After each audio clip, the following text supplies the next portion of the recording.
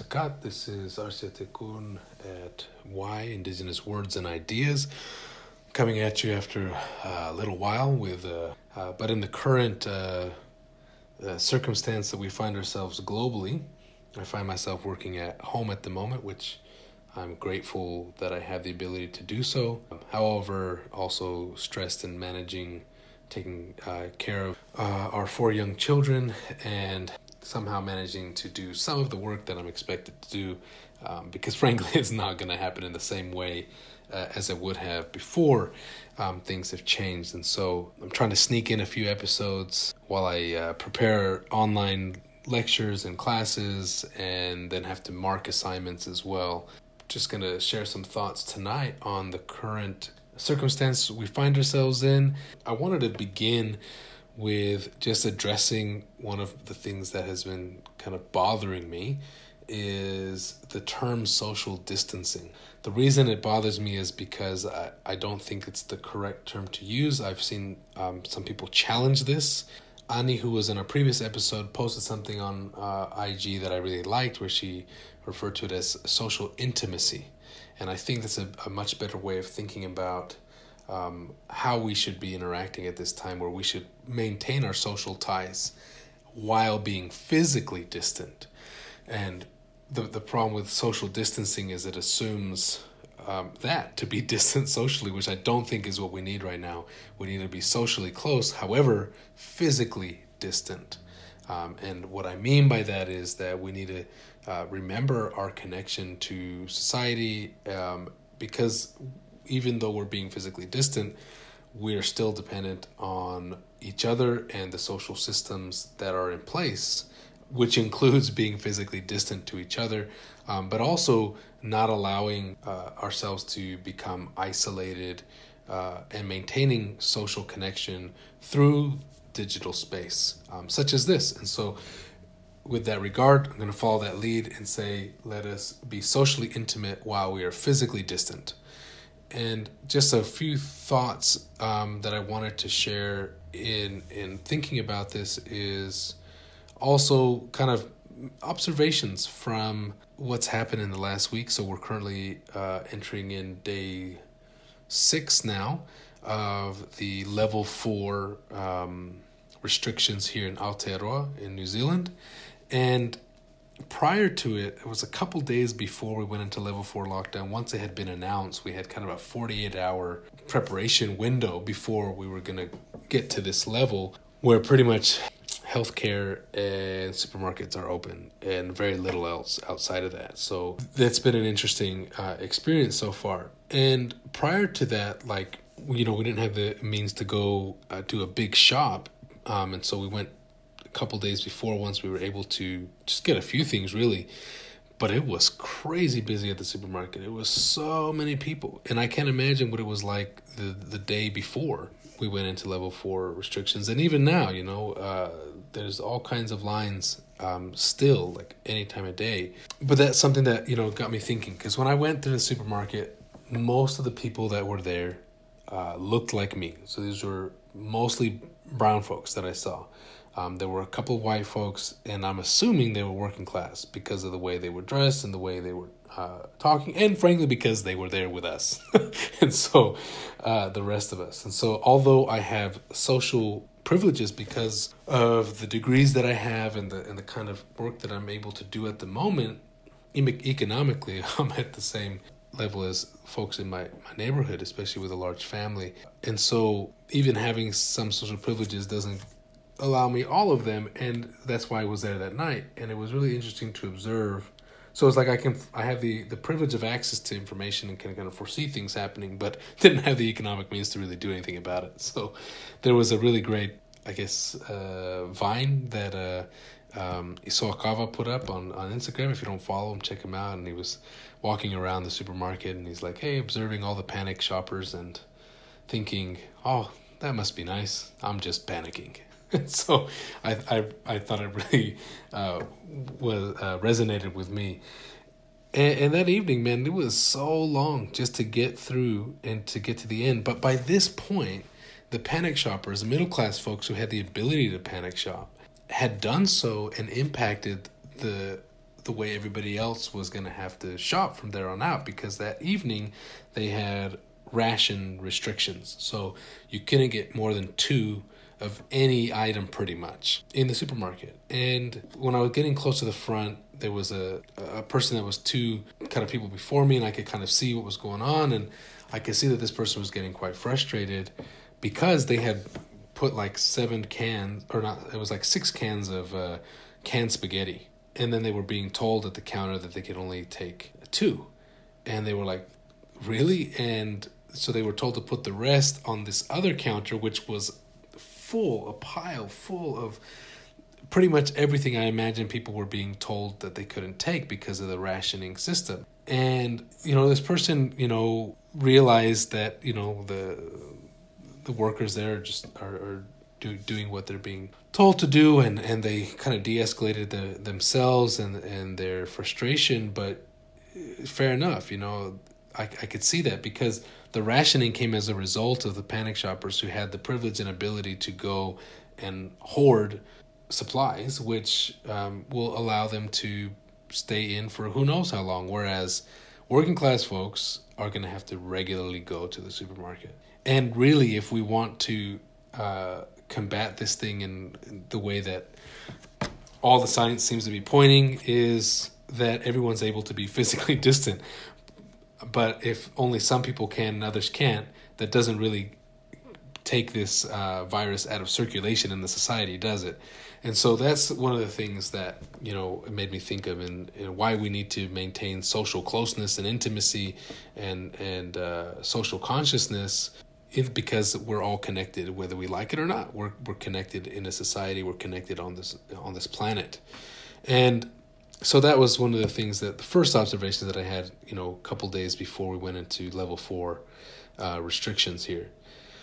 And since it's been, kind of interesting as well, making observations in the neighborhood. I try to go out most days, just around the block, and we're not far from Guayahico, and so I try to go walk around there or do some exercise. I try to go run. But the reality is it's running for me, but everybody else watching me is probably seeing somebody struggle to jog or that's walking kind of briskly or fast. And so that's probably what it looks like to everybody else. But for me, I'm running. And usually when I go and I do this, people will physically distance themselves from me, particularly white women. Not all of them, but enough that I notice when it happens. And so it's something I'm always aware of when I'm there. And so it's been interesting to kind of observe how that plays out now with the current response of physically distancing. This is something that happens on public transport as well, which I rely on. And so when I'm on the bus or the train and they start to get busy and all the seats are getting, packed up, for the most part, people don't sit down next to me. And when they do, it's like the last option. Apparently, I have a very menacing face or demeanor, or maybe it's just because I'm a bit wider and they don't. They prefer to find a chair where they have more room sitting next to somebody, maybe. So those are all possibilities. However, I can't help but notice the same kind of thing play out, whether I'm on public transport or I'm whether doing my run or exercise. And so now it's kind of like, as people are doing it, it's not new to me, but it's also like maybe intensified, and there's other people doing it now. So it's just an interesting observation that I've been thinking about as well. Once that we've gone into level 4 kind of restrictions here in Aotearoa.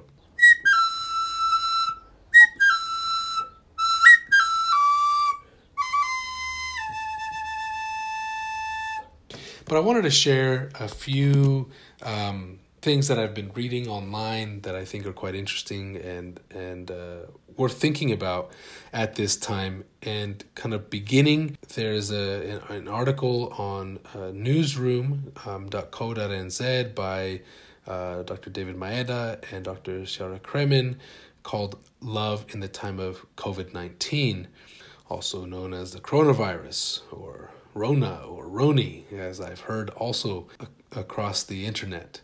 And one of the things that they share in dealing with this, right, where they talking about how, so this is from the article now, quote, on one hand, Epidemiological research and recent global events show us the dangers of not responding swiftly. With community spread now within our shores, it is critical we follow government orders to self-isolate and do our collective part to flatten the curve.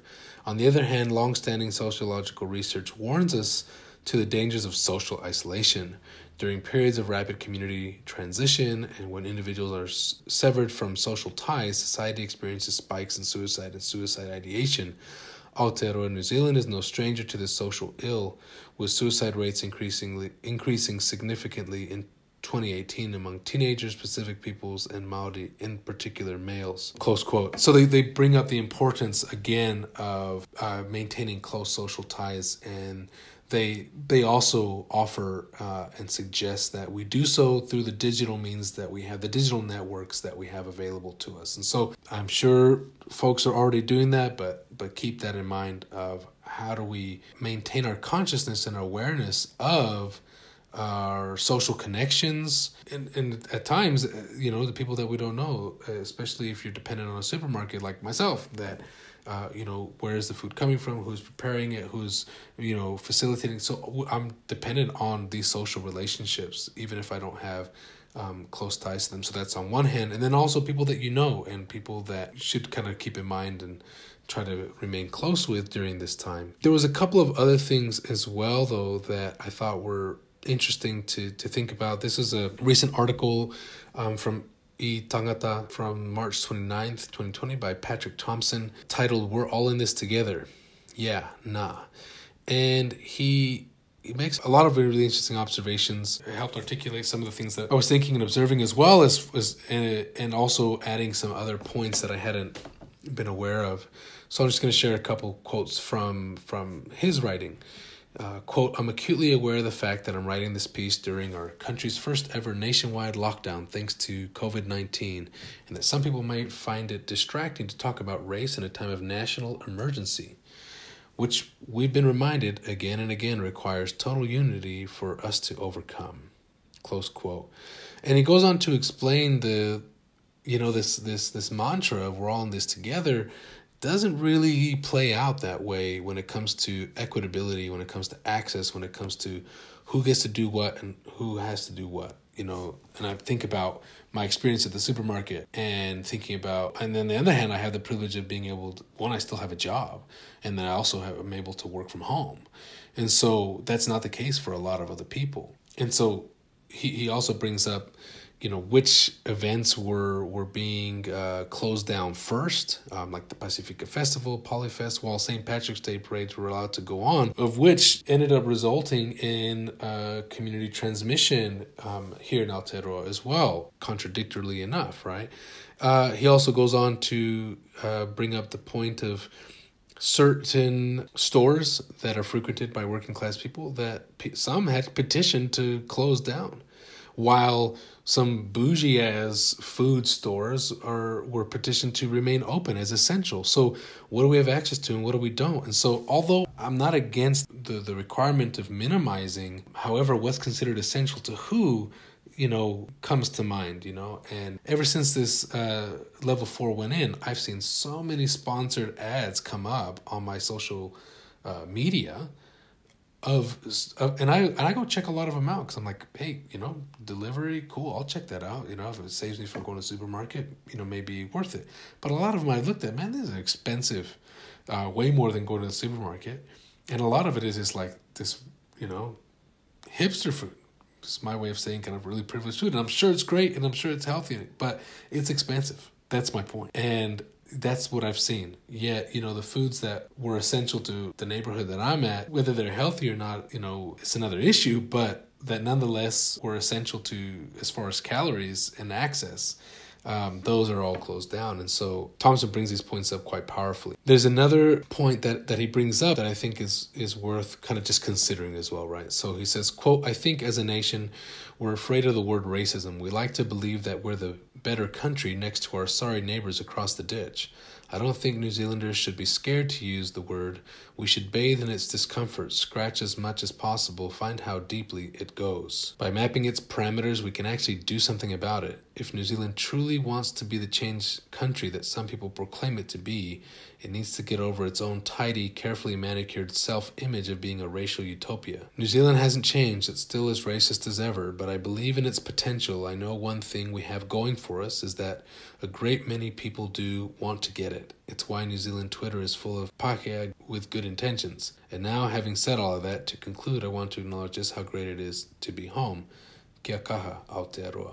Close quote. And so Dr. Thompson closes it up that way, and I think it's worth considering and thinking about seriously at this time, because one of the other points that he brings up, which I've seen others also bringing up, is that it's during moments of stress that you reveal things. If you think about people and personalities, this is, I believe, true also. Like when people are stressed or in moments of stress, you begin to see different sides of their character.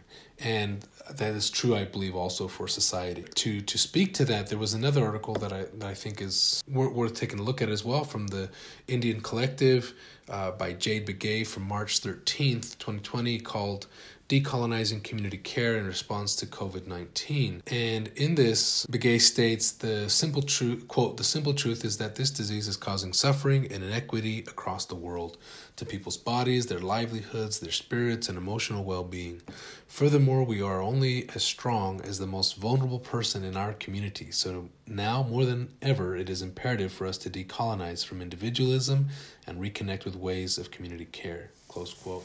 And so again, for me, just again speaks to the importance of social intimacy, and even if that's in indirect ways. And so direct ways would be digitally connecting with people, and indirect ways would be recognizing how we're connected to these essential services that are still running. And often people who do not have or have not been treated fairly in the workplace, or have the ability to be protected and taken care of. And it's different across places. I think it's a lot worse in the U.S. from what I'm observing, but it's definitely still an issue here in Aotearoa as well, as to the workers who are on the front line and constantly being put at higher risk than others, whether that's a supermarket or a healthcare worker, right?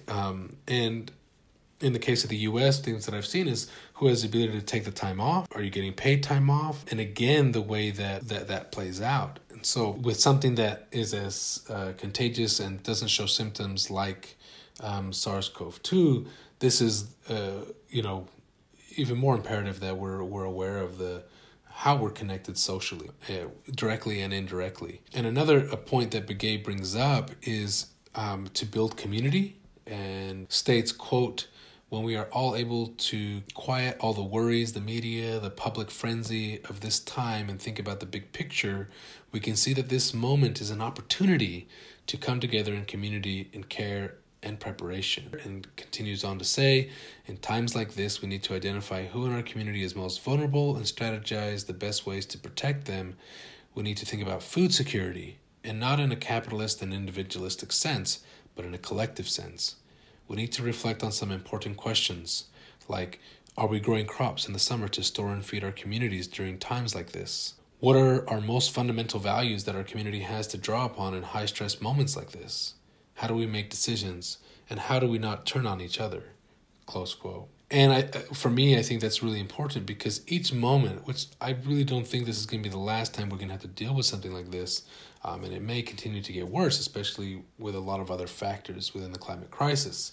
I'm not going to get into the ecological impacts at this time, because I'm trying to set up a interview with someone who will discuss a little bit more about that. But thinking about how this is a learning moment, because there will be likely more such experiences until we have a major consciousness shift in a really significant way and take meaningful transformative action, which would require dismantling our current systems as they exist, economic systems and the ideologies attached to them, to make something else and to create something new and different.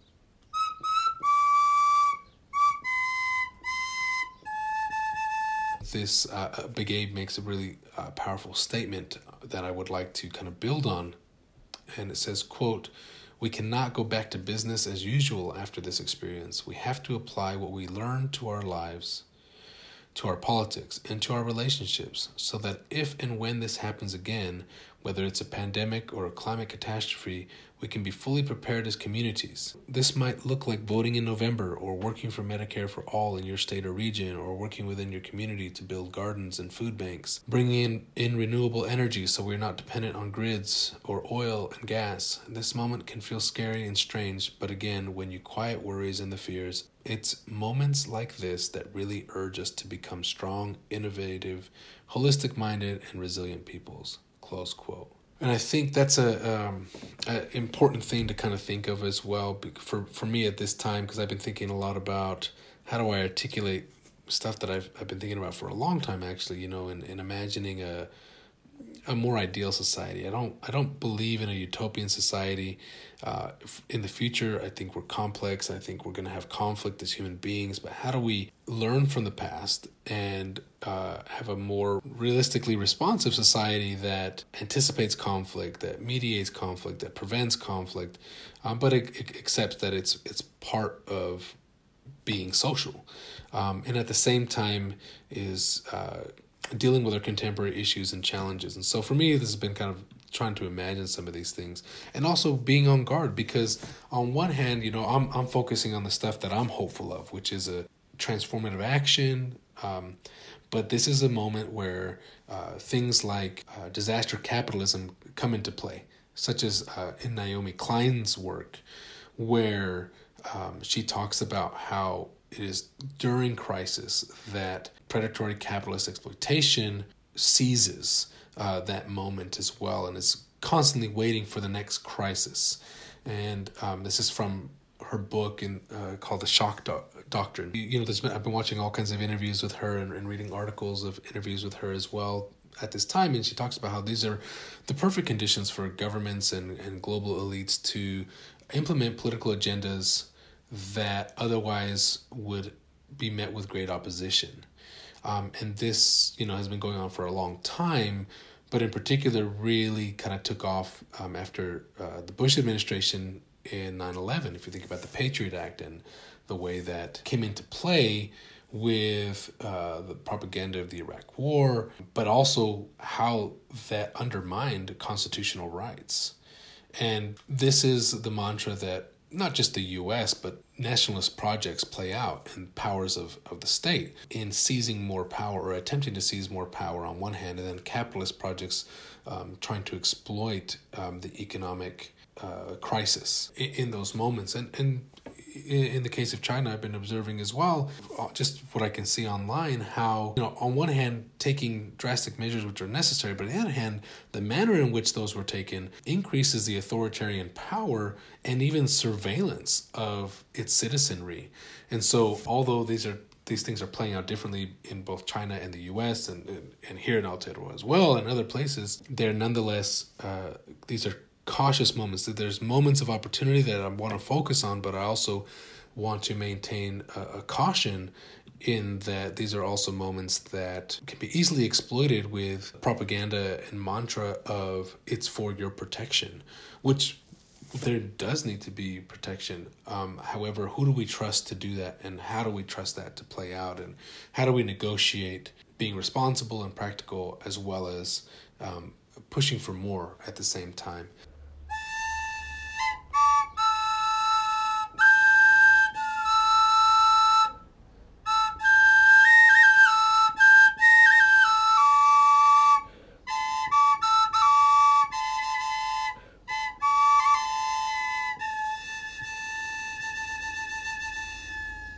So just to close it up for this one, just to kind of keep it short, but just sharing some thoughts, because I haven't really been able to organize a whole lot for this moment, but wanted to share a few things during this time now that I've been able to kind of recover a bit. I've kind of disappeared once the level 4 went, just because I had to adjust to the situation and just kind of deal with it. And on one hand, super happy to be at home with our kids. I love that, but at the other hand, it's like all my work is in the night, and so I'm getting a lot less sleep than usual, and so that's I just kind of disappeared because of that, and I'll kind of be on and off because of that as well. But I'm gonna try to sneak in a few episodes here. But just to close it up, one, I'm hoping everybody's staying safe and being able to maintain social intimacy, both directly and indirectly, while being responsible and being physically distant, so we can face this thing. And I'm really hoping, critically, again, my expectations are different, but what I'm critically hopeful of is in imagining a different possibility coming out of this and learning from it, because we're going to deal with more, definitely, I believe. What would a more ideal situation be in this circumstance that would still be difficult because, unplanned crises are? One thing is glaringly clear to me is that our current political economic system is absolutely unsustainable. It doesn't seem to be working for anybody, including the rich, who are also needing a bailout at this time and probably be the ones that are going to get it. So the political economy needs to be completely transformed, in my view. That's one. So what would a different way look like? And again, I'm just imagining here. But what would it be like to have universal access to healthcare, on a global scale, within local contexts? Universal access to housing, because that's another issue, right? Property. I didn't even get into it because it's frustrating, but I will mention briefly, right? As soon as the announcement went that was going to be level 4 and a lot of people were going to be left at home not working, I got an email very soon after from our property managers it wasn't a nice email. It was like a threatening one of, you need to make sure you still pay rent. Like, you're still responsible to pay rent. And I'm like, what is this? And apparently I'm not the only one that got that. So that's why I bring up housing, right? And again, I'm anticipating the future, because a lot of the jobs that currently exist are increasingly going to be automated and replaced or transformed or who knows, right? And so what do we do then, right? And how do we create a different society, a better society? Or maybe it's the more sustainable one, maybe a better way of putting it. And so, housing, healthcare, K through 20 education. And again, this is because I'm in this area too. And when can education be more than just how people are forced to make of it now for a job and for status? When can it be about life skills, social skills, learning how to be a better person, as well as learning practical skills as well, and skills that could be useful for a job, but that isn't primarily based on that. That's about becoming a whole person. Universal access also possibly to staple foods, right, depending on where you're at. Now, again, these might seem far-fetched and unrealistic, but there have been different societies in different parts of the world in the past where this was the case. Now, also the circumstances in the past were quite different as well than now, and we have to also reconcile the baggage of colonization, racism, patriarchy, and all the other isms that plague us to this day within our modern paradigm that has to be taken into account. But how do we imagine and think about how that could work? And again, I really don't know if this works on a really large scale, but what would it look like to have, autonomous, interdependent communities that are connected globally? I don't know. It's just stuff I've been thinking about. I think about all the time, actually. But particularly in these moments, right? What do we learn from them, and what's actually going to happen as we move forward? And invite you to do the same. Think about the reality of what's coming in the future in a variety of ways, and what would need to happen to live differently, to live well, as a lot of indigenous folks say in Abya Yala. In one of the Maya languages in Ishimuleo, it's Utzkazlemal, to live well. How can we have a good life?